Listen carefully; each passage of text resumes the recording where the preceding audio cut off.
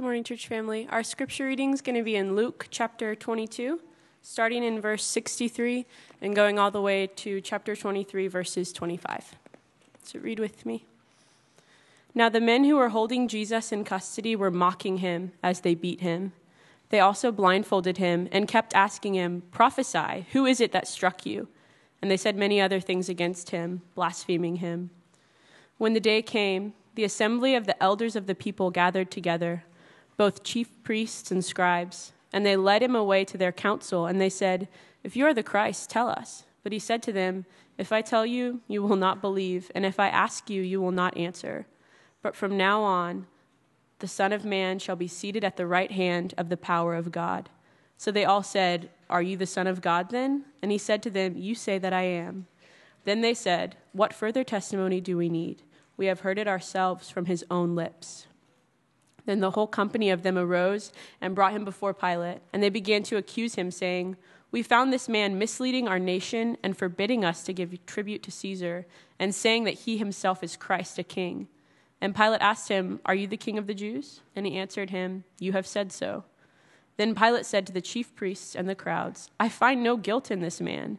But they were urgent, saying, "He stirs up the people, teaching throughout all Judea from Galilee even to this place." When Pilate heard this, he asked whether the man was a Galilean. And when he learned that he belonged to Herod's jurisdiction, he sent him over to Herod, who was himself in Jerusalem at that time. When Herod saw Jesus, he was very glad, for he had long desired to see him, because he had heard about him, and he was hoping to see some sign done by him.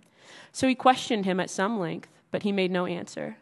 The chief priests and the scribes stood by, vehemently accusing him, and Herod with his soldiers treated him with contempt and mocked him. Then arraying him in splendid clothing, he sent him back to Pilate. And Herod and Pilate became friends with each other that very day, for before this they had been at enmity with each other. Pilate then called together the chief priests and the rulers and the people, and said to them, "You brought me this man as one who was misleading the people. And after examining him before you, behold, I did not find this man guilty of any of your charges against him. Neither did Herod, for he sent him back to us. Look, nothing deserving death has been done by him. I will therefore punish and release him." But they all cried out together, "Away with this man, and release to us Barabbas, a man who had been thrown into prison for an insurrection started in the city and for murder." Pilate addressed them once more, desiring to release Jesus, but they kept shouting, "Crucify, crucify him." A third time he said to them, "Why? What evil has he done? I have found in him no guilt deserving death. I will therefore punish and release him." But they were urgent, demanding with loud cries that he should be crucified. And their voices prevailed. So Pilate decided that their demand should be granted. He released the man who had been thrown into prison for insurrection and murder, for whom they asked, but he delivered Jesus over to their will.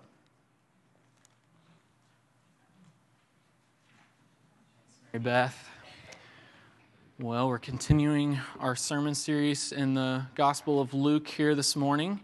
And as you can tell from what Mary Beth just read, we're looking at what's kind of sometimes, I think, an overlooked passage in Luke and in the gospel story, kind of in the middle of some much more familiar passages that we tend to focus on for good reason. We tend to focus, when we think about the death and the crucifixion of Jesus, we tend to focus more on the things that happen on either side of what we're reading about today. Like we tend to focus on the passages that we studied last week with Judas betraying Jesus, Peter denying Jesus on the one hand, and then we focus, again, for good reason, on the crucifixion itself, the resurrection itself. And a lot of times, this passage here that we're going to look at today is more just kind of how you get from the one to the other. And we don't spend a whole lot of time thinking about what's going on here and the significance of this in the overall story, and much less the significance of it for our lives. And so what we're going to see here this morning in this passage that Mary Beth just read for us is that even though the crucifixion and the resurrection are obviously the most important part of the story, I mean, that's goes without saying, that's the most important part of the story, and we're going to get to that. But the trials of Jesus are really where everything that Luke has been building up to in his book so far, everything that he's been building up to comes to a head right here. This is where the big twist, the big reveal happens in Luke's story.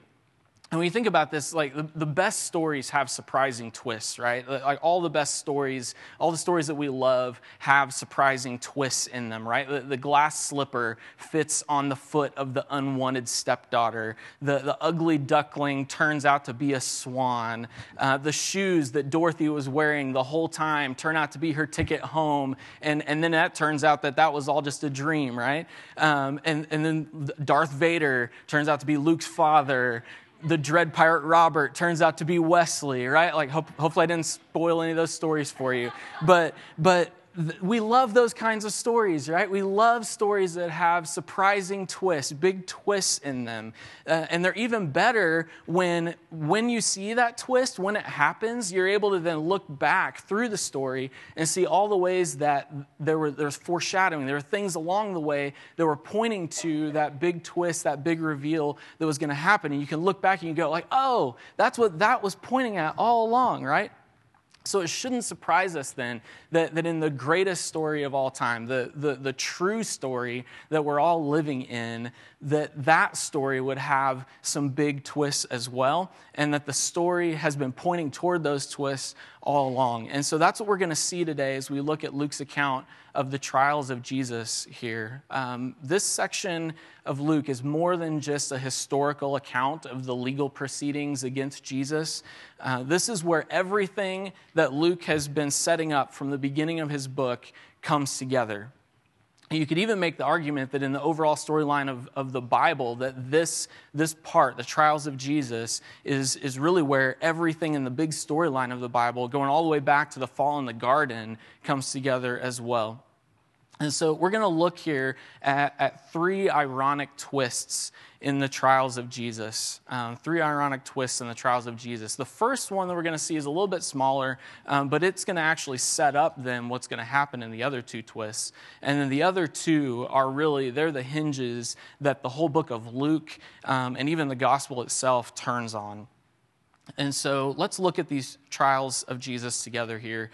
This is kind of overlooked part of the story in the middle of the story. And let's see these three ironic twists that Luke shows us here. So before we begin reading, let's just set up real quick and remember the context leading up to this section. So over the last couple of weeks, John has walked us through Judas' plot to betray Jesus, the Last Supper, and then Jesus' betrayal and arrest at the Mount of Olives, and then Peter denying Jesus 3 times. So all of those things have happened up to this point. And so where we left off then is with Jesus in custody. It's nighttime. He had been arrested by a group of priests and temple guards and elders of the Jews, and they had led Jesus away to the high priest's house. And so up to this point, after Jesus is led off, after he's arrested and taken away, the story kind of cuts away from Jesus' storyline, and it takes us over, and we follow Peter for a little while. We focus on Peter's experience outside the high priest's courthouse, or the high priest's house in the courtyard. And we're not totally sure then what's been happening to Jesus. But now the story is going to jump back and focus on Jesus again, and we're going to catch up with what's been happening to him as he's being held in custody inside the house. And so this is where we're going to see the first ironic twist. And you can see this on your handout here. The first twist that we're going to look at is that Jesus is ridiculed as a prophet, but then he's proven to be one by the way that he's treated. He's ridiculed as a prophet, but then he's proven to be one by the way he's treated. Look at chapter 22, verse 63 here. It says, "Now the men who were holding Jesus in custody were mocking him as they beat him." So we're not told exactly who these men are who are holding Jesus in custody here. But again, we do know who arrested him. I mentioned this just a second ago, and led him to the high priest's house. So it's likely that these are part of that same group. And so probably this would have been at least some of those temple guards that were part of that arresting party. And it's possible that some of the priests and the elders that were part of that group as well have stuck around for what's going on here overnight in the house. And this is what they're doing to Jesus as they're holding him in custody overnight. They're mocking him and they're beating him. They're hitting him, they're hurting him, and then while they're doing that, they're making fun of him and laughing at him as they do it. And like that's going on throughout the night as Jesus is being held in the house here.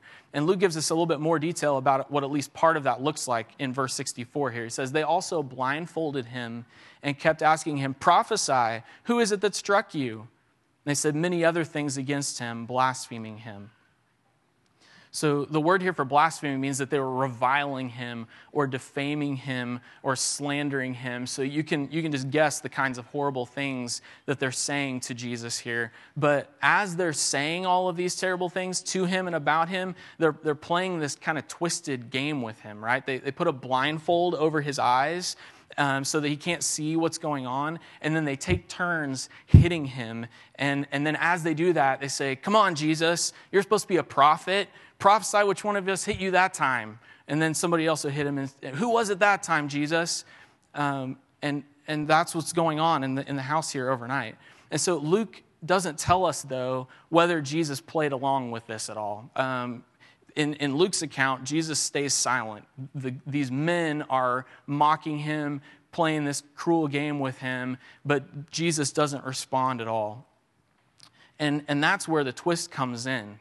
Because Jesus here is being ridiculed and mocked for being a prophet, but he's actually being proven to be one by those who are mocking him because of what they're doing to him. They're doing exactly what Jesus had said they were going to do. Turn back in your Bible just a couple of pages. This one's not too far, so look at this. In Luke 18, verse 31. Should just be a couple of pages back in your Bible. Luke 18:31. Look at this. It says, taking the 12, Jesus said to them, see, we're going up to Jerusalem, and everything that is written about the Son of Man by the prophets will be accomplished. For he'll be delivered over to the Gentiles and will be mocked and shamefully treated and spit upon. And after flogging him, they'll kill him. And on the third day, he'll rise. So Jesus had told his disciples on the way to Jerusalem that when they get to Jerusalem, he's going to be arrested and ultimately handed over to the Gentiles, and that he's going to be mocked and shamefully treated. And that's exactly then what's happening here in Luke 22, 63 through 65, is they're mocking him and they're shamefully treating him just like Jesus had said they would. And so by mocking Jesus, they're actually, in mocking him about being a prophet, they're actually proving that he is one. They're proving that he is a prophet. He doesn't have to respond to their silly, cruel game to prove himself. They're playing right in to what he's already said was going to happen, and they don't even realize it. And so here's the other thing about this twist, though, is that by unintentionally proving Jesus to be a prophet, they're also foreshadowing what's coming next. Because remember what Jesus said that Jerusalem does to the prophets? We looked at this a few times throughout the book of Luke. You don't have to turn to this one, but listen to back in Luke chapter 13, 33 and 34. Jesus said, nevertheless, I must go on my way today and tomorrow and the day following, for it cannot be that a prophet should perish away from Jerusalem. O Jerusalem, Jerusalem, the city that kills the prophets and stones those who are sent to it. And so they're ridiculing Jesus for being a prophet and proving him to be one in the process. And what Luke is trying to help us see is that what that means then is if Jesus is a prophet, then you can tell what's coming next. Because this is what Jerusalem does to prophets. They kill them. So by proving Jesus to be a prophet and the way they treated him, they're also foreshadowing what they're ultimately going to do to him, which is where we're headed in this chapter here. So that's the first ironic twist that we see in Jesus' trials. Jesus is ridiculed as a prophet, but then he's proven to be one by the way he's treated, which ultimately points to what's going to happen to him later on in the story. Next, look at verse 66 here, and we're going to see the second twist. Second twist here in this story is that Jesus is rejected as king, but this sets in motion his enthronement as king. He's rejected as king, but that actually sets in motion his enthronement as king.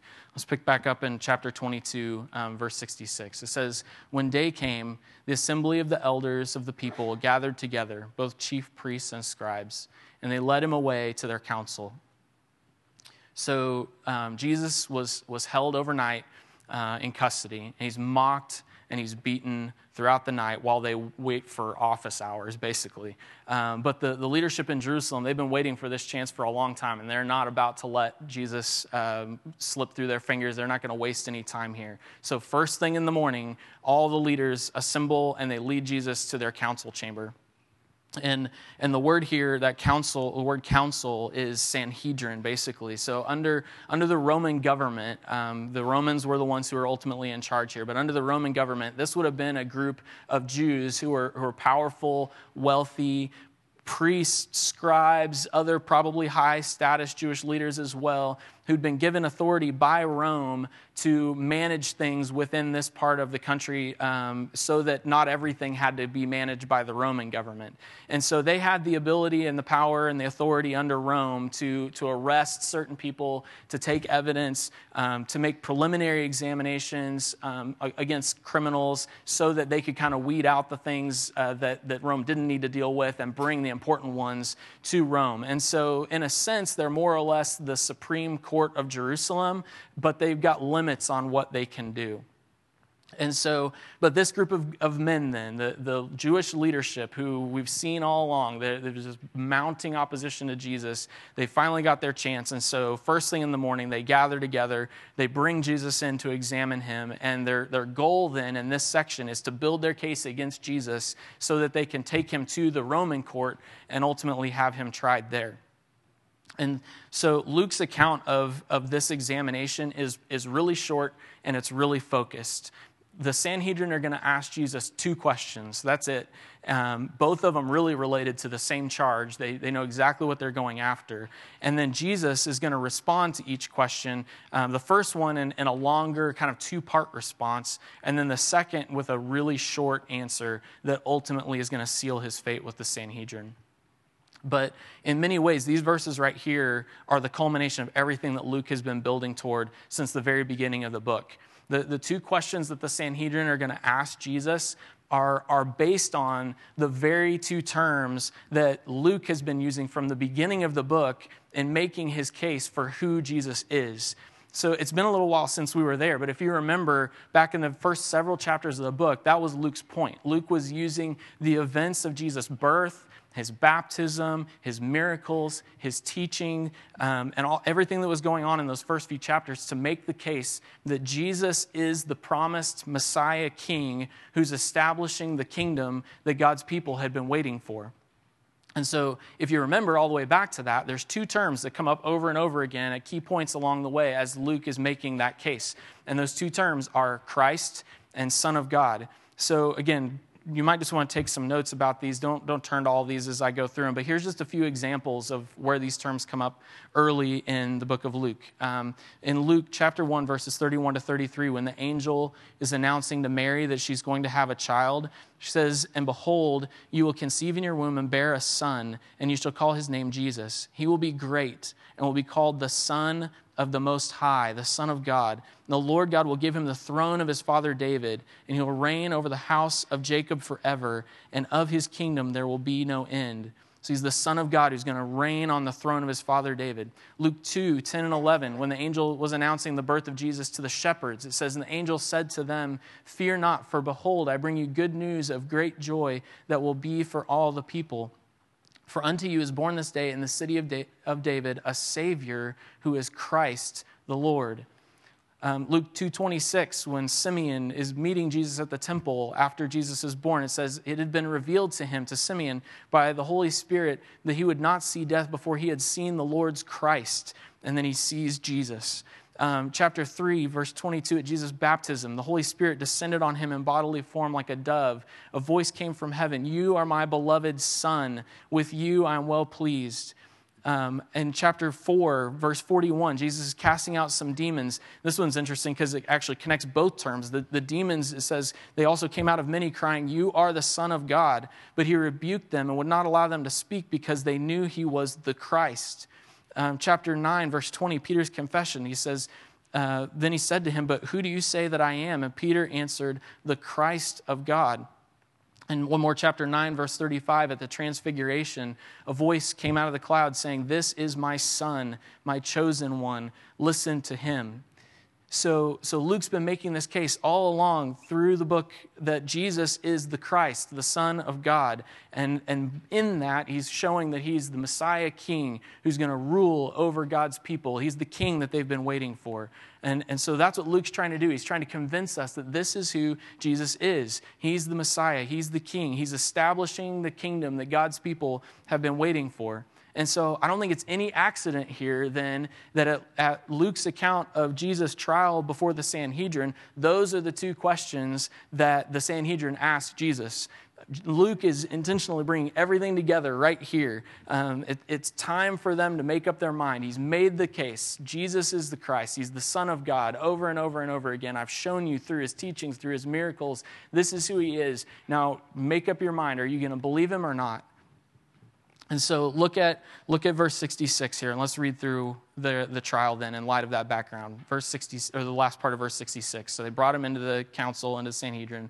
They said, "If you're the Christ, tell us." So again, like in light of everything that we just looked at, it's a little bit sad that they even had to ask that question. Like Luke's been showing us over and over again, Jesus has not been hiding that fact. Like that's been the point. But their first question for Jesus is, "Are you the Christ? Are you the promised Messiah King we've been waiting for? Just tell us if that's who you are."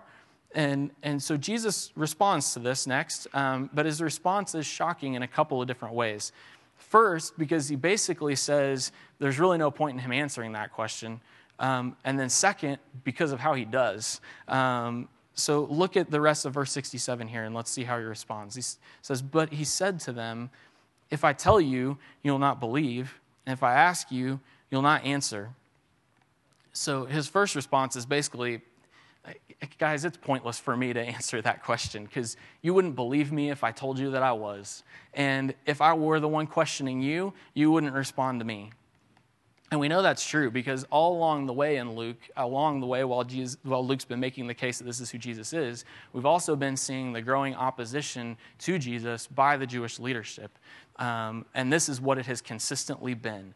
They don't believe the evidence that they see and hear in Jesus' miracles and teaching, and instead they keep trying to trip him up and expose him as being a false Messiah, but they haven't been able to do that yet. And when Jesus does ask them questions, we saw this not that long ago, back in chapter 20, when they're asking him about the authority of his authority to do things, and he flips it around on them and says, "Tell me, John the Baptist, what about him? Whose authority did he do things by?" They wouldn't answer him there. Like whenever Jesus questions them, they back away. They won't answer him. So he already knows, like there's nothing he can say that's going to change their mind at this point. They've already made up their minds. They've already made up their minds about him. They've already decided he's not the king they want. What they've seen is that he's a threat to their power. He's challenging what they've been teaching, and he's causing the people to question their leadership. And so they want him gone, and they've already rejected him as their king. And Jesus knows that. And so in that sense, there's no point in even trying to answer this question. But then in the next verse, he does answer their question, and he doesn't hold back in what he says. Look at verse 69 here. It says, so after saying this, like, I'm not going to be able to convince you anyway, but here you go. Here's your answer. Verse 69, "But from now on, the Son of Man shall be seated at the right hand of the power of God." And like this verse right here is the center of this ironic twist. So Jesus, in this verse, in the words that he uses right here, he takes two of the main prophecies about the Messiah. One from Daniel 7, and we've talked about this several times through the book of Luke, the Son of Man. That's where that term is always pointing back to. In Daniel 7, one like a Son of Man comes up to the Ancient of Days, comes up to God himself, and the Son of Man is given dominion and glory and a kingdom over all nations. And so he takes that term and that picture of the Son of Man receiving a kingdom, receiving dominion, and he mixes it together with the picture from Psalm 110 that we actually just looked at not that long ago as well. Jesus quoted it just recently, where God tells David's Lord to sit at his right hand until his enemies are defeated and made his footstool. So two different pictures of this Messiah King, and he combines them into this one powerful claim here. So the question they asked Jesus is, "Are you the Christ? Are you the Messiah King?" Jesus' answer after saying, you're not going to believe me if I tell you, but his answer then is, you're about to see the Messiah King take his throne. That's what's just about to happen here. And Jesus says this knowing full well that they've already made up their minds about him. They've already rejected him, even though they won't say that out loud for a couple more verses here. But he still says that they're about to see the Messiah King take his throne at God's right hand. So how is that possible? Because if they're going to reject him, how is he then going to take his throne like he just said? And the answer is, and this is the twist, is that it's possible because their rejection is actually the means by which he's going to take his throne. Just like the guards beating Jesus played right into proving Jesus to be a prophet as they mocked him as a prophet, the Sanhedrin, the Jewish leaders here, they're playing right into Jesus' enthronement as king in their rejection of him as king. Like they are setting in motion the events that ultimately are going to put Jesus on the throne at the right hand of the power of God. And even that phrase, the power of God there, that phrase is no accident either, because the Jewish leaders here, they think they're the ones in power. They think they're the ones with the authority over Jesus. But actually what's going on here shows that they're under the authority of a much higher power that's orchestrating this entire situation. And Jesus is just about to be seated at the position of power at his side. And so these guys, they're experts in the Old Testament. They know the references that Jesus is making here, and they realize what he's saying. They realize that he's talking about being more than just a human king, because no human king could sit at God's right hand like he just said. And so, like, we've talked about this before, but for the most part, the expectation of when people thought about the Messiah King and what the Jewish leaders probably were thinking, what the disciples had thought before, is that he was going to be a human king who would defeat Israel's physical enemies and establish a new political kingdom. So that's what they're thinking initially. But when they hear this, when they hear Jesus say what he's about to do, that he's going to go sit at the right hand of God, they realize, whoa, he's saying something a little bit more than what we were thinking.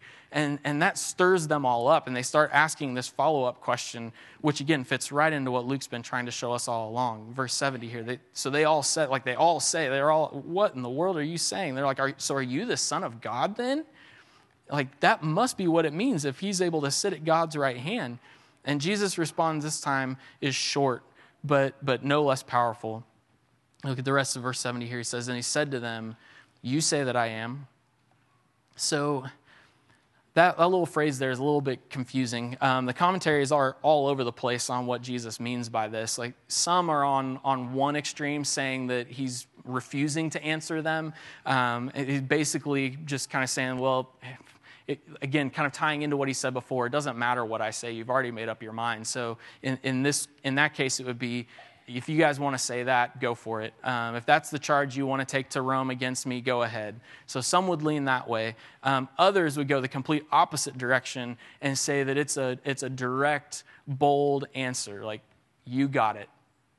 You said it. You're right. That's exactly right. And so based on how the Sanhedrin responds here, I think I'd lean toward the second option there. They hear it as a direct claim to be the Son of God, which, if it wasn't true, would be blasphemy and would warrant the death penalty. And that's what they decide is going on here. They decide that's not true, and so this is a crime punishable by death. And that's what we see really in their response in verse 71 here. Said, what further testimony do we need? We've heard it ourselves from his own lips. And by that, they mean he's guilty. Like, you heard it. I can't believe what he just said. Even in this statement, there's so much irony even in this statement, because they don't need any further testimony because they have heard it from his own lips. But instead of believing him and submitting to him as king, they reject him. They've already made up their minds that he needed to be put to death. And so they heard the things that he said through the lens that they were already looking at him through, and they take his words and they use it to condemn him. But by doing that, they're ultimately and unknowingly setting in motion Jesus' enthronement as king. And so that's the second ironic twist in the trials of Jesus here. They reject him as king, but by doing that, they're actually setting in motion his enthronement as king. Which leads us to the third ironic twist here in the trials of Jesus. The third one here, and you can see this on your handout, that Jesus is declared innocent, but he's delivered to death by guilty men in place of a guilty man. So the Sanhedrin come to their verdict, and it's that Jesus is guilty. He's claiming to be the Christ and the Son of God, and they don't want him to be that. They don't want him to be their king. They don't believe he really is the Son of God, and so in their minds, he's guilty and he deserves to die. But like we talked about, they don't have the authority to put Jesus to death on their own, and so they have to bring Jesus to the Roman authority to make their case against him if they want to see Jesus put to death for his crime. And so that's what they're going to do here in chapter 23. But what Luke is going to do in chapter 23 as that's happening is set up this third ironic twist by showing us over and over again that Jesus is completely innocent, but everyone else is guilty. And that's going to not only set up the third ironic twist in the trials of Jesus, but ultimately the biggest twist of all time. Let's look at this together here, chapter 23, verse 1. So then the whole company of them arose and brought him before Pilate. So these Jewish leaders, the Sanhedrin, they take Jesus to Pilate. We've been introduced to Pilate before in Luke. Back in chapter 3, we see that he's the governor of Judea. And then in chapter 13, we see that when Jesus is talking to some people from the crowd there, they bring up that Pilate had killed some Galileans while they were making sacrifices. So we kind of know a little bit about Pilate from these two things. We know that he's the governor of Judea, and we know he's not a very nice guy. But so basically, Pilate is in charge of governing and keeping the peace in the area that Jerusalem is located in Judea.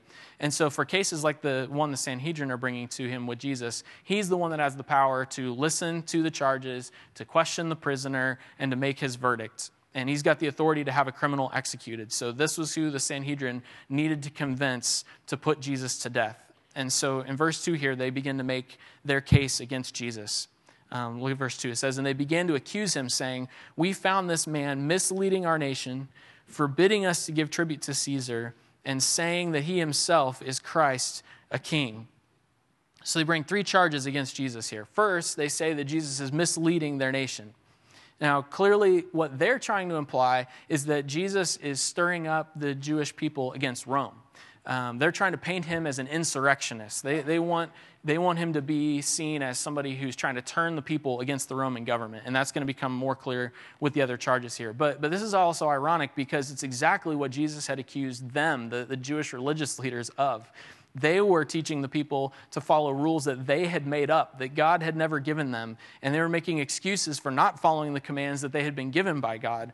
And so Jesus said that they, the religious leaders here, had taken away the key of knowledge from the people, and not only were they not able to enter themselves, but they were hindering those who were entering. So they're the ones, Jesus said earlier, that are guilty of misleading the people. But they don't like that accusation from Jesus, and so they're turning it around on him.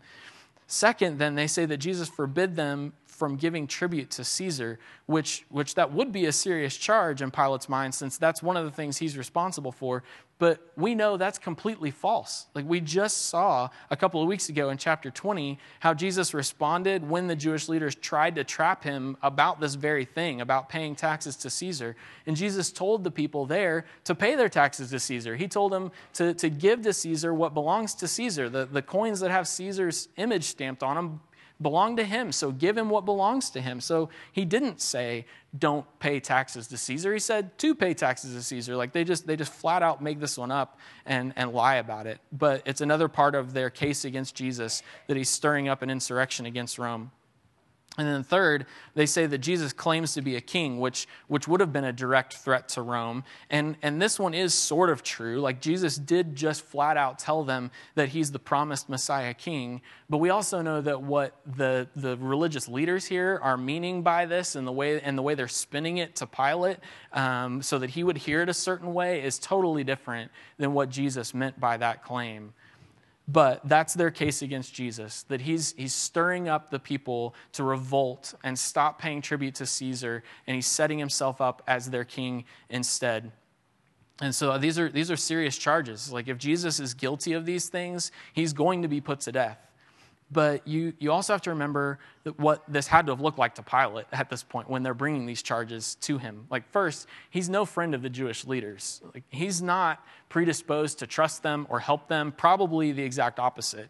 And then Jesus is standing in front of him after being kept up all night, being beaten around, so he probably looks pretty rough.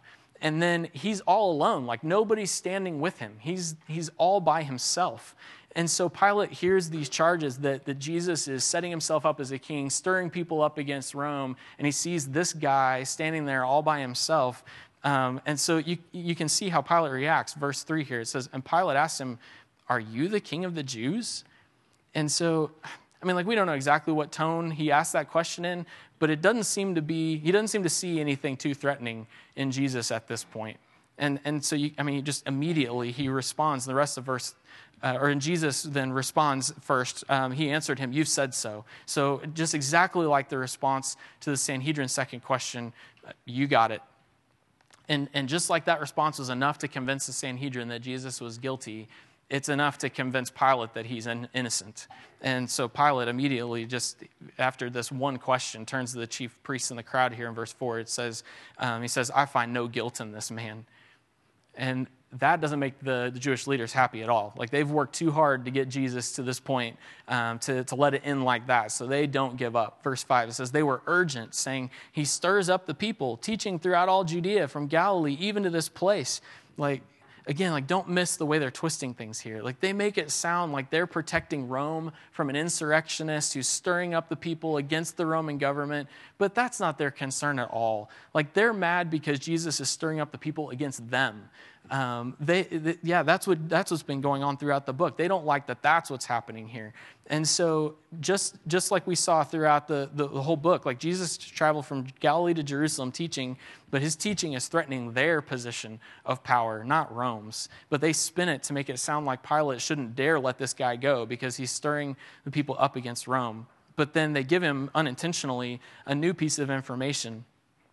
And so, verse 6, when Pilate heard this, he asked whether this man was a Galilean. When he learned that he belonged to Herod's jurisdiction, he sent him over to Herod, who was himself in Jerusalem at that time. So Pilate picks up on this Galilee thing, and he realizes that he might have found a way to get himself out of this mess. That if Jesus is Galilean, that's Herod's jurisdiction. So he's going to send him over to Herod, who just happens to be in town for Passover probably, and so that works out really well. So he sends Jesus over to Herod, and we know about Herod a little bit as well from earlier in Luke.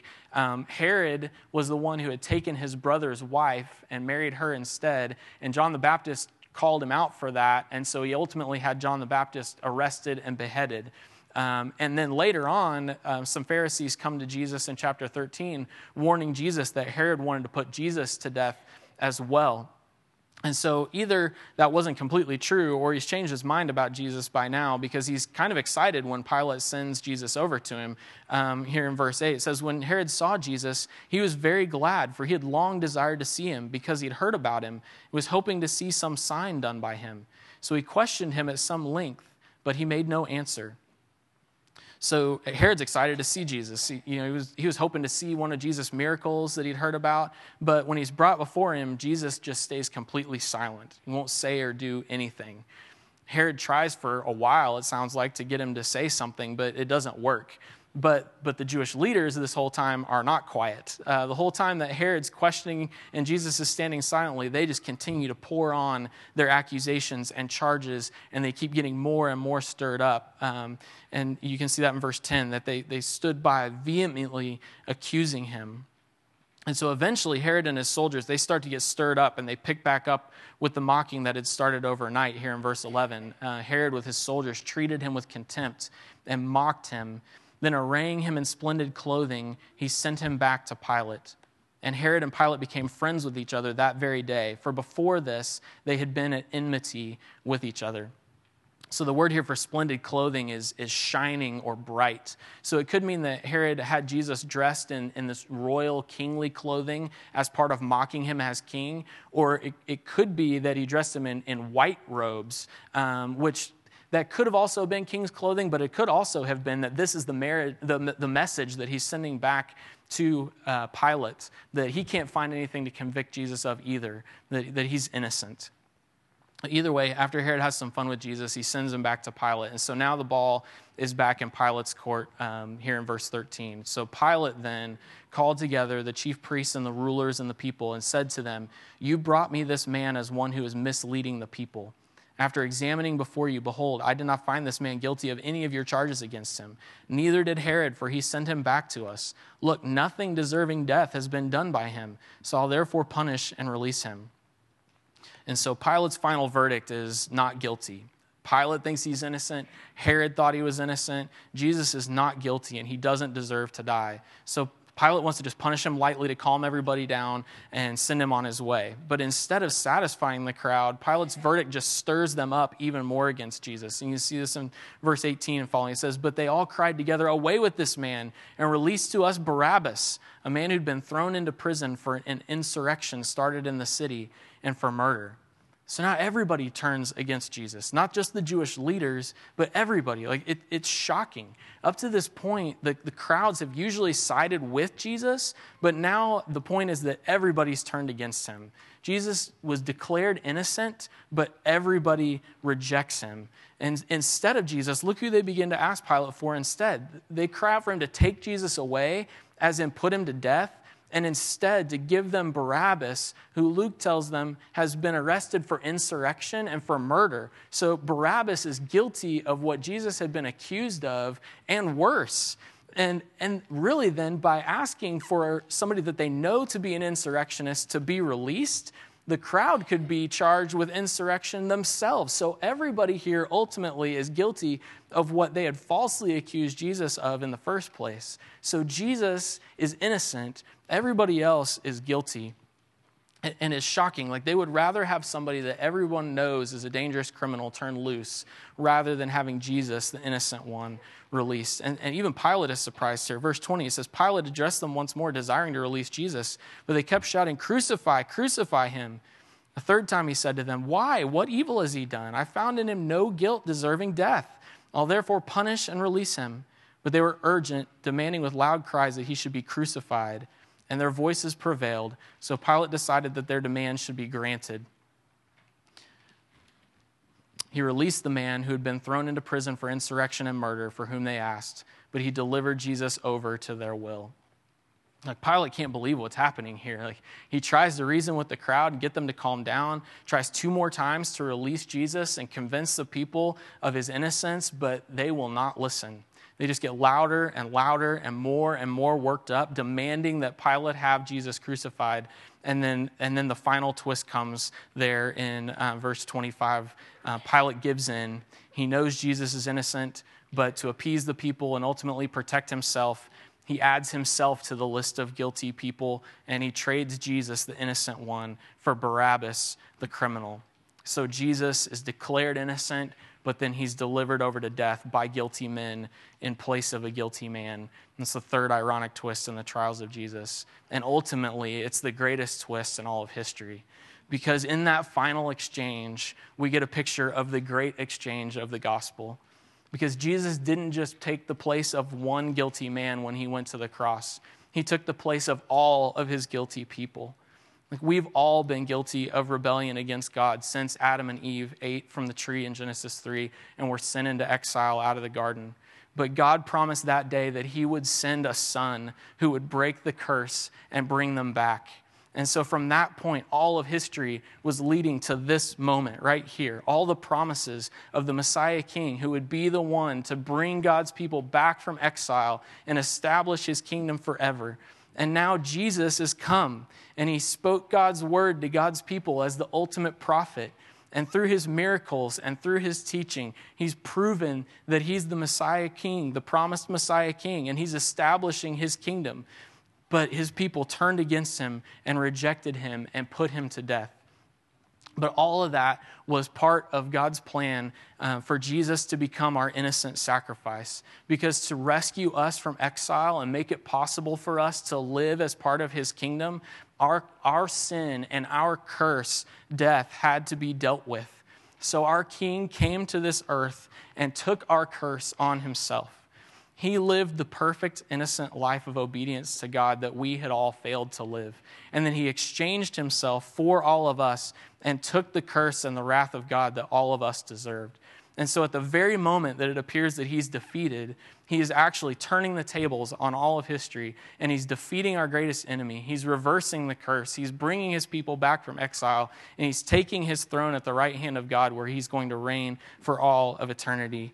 The writer of Hebrews sums this all up beautifully in the first few verses of Hebrews 1. He says, "Long ago, at many times and in many ways, God spoke to our fathers by the prophets, but in these last days, he's spoken to us by his Son, the ultimate prophet, whom he appointed the heir of all things, through whom also he created the world. He's the radiance of the glory of God and the exact imprint of his nature, and he upholds the universe by the word of his power. After making purification for sins as our innocent sacrifice, he sat down at the right hand of the Majesty on high as the promised Messiah King." Like, that's a great story, right? Oh, it's so good. But this isn't Hollywood, and it's not a fairy tale. Like, this is 100% true, and it's the story that we all live in. And so if all of that's true, how should that affect the way that we live? Really quickly here to close, you can see this on your handout. How should we respond? You're going to see 2 points on your handout there under that heading. They're great. You can think about them later, but we're not going to talk about those 2 points this morning. Just as I was preparing for this and finishing up, I felt the Lord leading us in a different way with this, and so I'm going to give you 2 different points instead of the 2 that are there. And so how should we respond to all of this? You can write this down if you want. First of all, believe that Jesus is the Messiah King. Again, like, that's what Luke has been driving toward this whole book. And this is where it all comes together. And both the people physically there at this time, but also us as the readers, are forced to make a decision about him. All the evidence has been laid out for 22 chapters. Now it's time to decide. Will you believe that Jesus is the Messiah King, or will you reject him? And so if you're a Christian, all this is written. The book of Luke is written to give us confidence in what we already believe. Like, that's what Luke said back at the very beginning of the book. He wrote all this for Theophilus so that he would have certainty concerning the things he had been taught. So Christian, let all this give you confidence and certainty in the King that you have believed in. But if you're not a Christian, this is the call for you this morning. All the evidence has been laid out. Believe that Jesus is the King, and believe that he's the sacrifice that takes away your sin so that you can become a citizen of his kingdom. Oh, if that's you here this morning, I pray that your heart is crying out even now, I believe. And if it is, then you can cry out to God in prayer right now where you're sitting. You can tell him that. And the way the Bible calls us to respond to the good news that Jesus is our King and the sacrifice for our sins is to repent, to confess our sins, to turn from them, to put all our hope in Jesus and his innocence and in his sacrifice in your place. Like, you can do that today. And I or any other Christian here would love to talk to you more about this before you leave this morning. So that's the first way we should respond. We should believe that Jesus is the Messiah King. And second, obey Jesus as your King. Obey Jesus as your King. Like, if Jesus is our King, and if we as those who believe in him as King and who've been transformed by his sacrifice in our place are citizens of his kingdom, our lives should give evidence of that being true. So a lot of times we tend to think of Jesus as King in past tense. Yes, when he came and lived and died and rose again, he was establishing his kingdom like we've seen in Luke. And we think of it in the future tense, like someday when he comes back, he's going to finally consummate his kingdom and he's going to reign over us forever. But how often do we think about him as King in the present tense? Like, do we live day by day as if he's our King now? Because that's what Jesus said was happening right here in this passage. He says, from now on, the Son of Man will be seated at the right hand of the power of God. Like, he's there now. Like, he's reigning now. Like, yes, there's more to come, but that doesn't minimize the significance of Jesus being your King today. So that means a couple of things. One, you're not the king of your life. Like that's what everybody in this passage we looked at this morning was living as. They were all being driven by self-centered hearts and living as if they were king. And because Jesus threatened their personal kingdoms, they rejected him. And all too often we live that way too. We live as if we can make the decisions for our life, as if we are the king of our own life, and we forget that Jesus actually is. But if Jesus is the king, then we are not, which means that second, as Christians, our lives should be lived in obedience to our king. Like our primary identity now is citizens of Jesus' kingdom. So just like someone can maybe tell what part of the world you're from your accent, unless you're from the Midwest, because we don't have an accent, everybody else does. Just like that, like they can tell where you're from by your accent, they ought to be able to tell that by the way you live, that you're from a different kingdom. So can people tell that Jesus is your king by the way that you live? Or do you blend right in with everyone around you? And this isn't just about, a lot of times when we hear that, we make it about the big things. We make it about quitting your job, selling your house, moving overseas to tell people about Jesus. And that's great. It might mean that for you. It's meant that for several people in our church. We pray that it would mean that for more, that God would send out even more. But, this is about normal, everyday life, living as if Jesus is our king in normal, everyday life, like how we spend our time. Like, do you set your alarm and get up early so you can spend time in the Word, hearing your King's voice so that you can live in obedience to His will? It's about how we make our decisions. Like, do you ask God for wisdom and then seek godly counsel and decide not necessarily what's best for you and your kingdom, but what's best for the kingdom? It's about fighting sin like lust and anger and self-centeredness day by day, putting those to death because you've been delivered from the domain of darkness and transferred to the kingdom of the beloved Son. It's about being a good steward of the resources that the King has entrusted to you because they belong to Him and not to you. It's about working the job the King has entrusted to you or raising the kids that the King has entrusted to you in a way that reflects His standards and His glory. It's about filling your mind with truth and things that stir your heart for Jesus and His kingdom.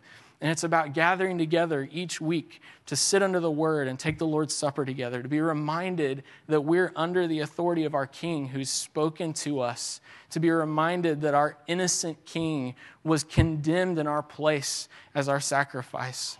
Like, we're so quick to forget and so quick to slip into living the story the world around us is telling us rather than the story that we're reminded of in this passage today. And so my prayer in closing, my prayer is that the Lord would stir our hearts with the beauty of that story, with the beauty of the gospel story, and that He would stir our hearts to believe in Jesus as our King, be confident in Jesus as our King, and to live in obedience to Jesus as our King. Let's pray. Father, I'm humbled by my own self-centeredness as I think about this passage and how often I don't live as if these things that I just was talking about are true.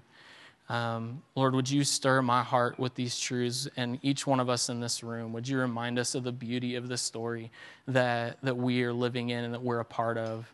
It's the greatest story that we could ever imagine, better than any story that we've ever been told, and we're living it. It's 100% true that we, the rebels against the Creator, God of the universe, who were sent into exile away from your presence, you have sent your Son to be the innocent sacrifice that we desperately needed, to be our Passover lamb, the Passover lamb who was innocent and spotless and slaughtered so that the blood could be spread on the doorposts, so that the son would be spared from the angel of death and the people would be rescued from slavery in Egypt.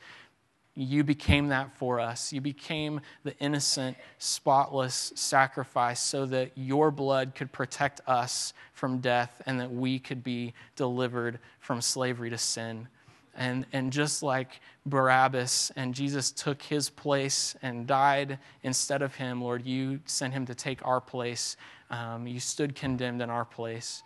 And beyond that, then, you have exalted him to take his throne at your right hand, and now he reigns over us as our king because he brought us back from exile through his death. Our sins are forgiven, our enemies defeated, And now we can be citizens of his kingdom. We're made right with you. We've been given new hearts that submit to him as king, that follow him as king. Lord, would you stir our hearts with that truth, and would you cause us to live in the light of those realities more and more? God, would you cause us to live in just normal everyday life in ways that would make sense if these things are true, and that would give evidence to the fact that we belong to your kingdom and that you are our king. Lord, would you remind us of these things? Would you convict our hearts where they need to be convicted in this, and cause us to just well up and worship for our king, who's our sacrifice in our place. Thank you for these truths that we've been reminded of this morning. In Jesus' name, amen.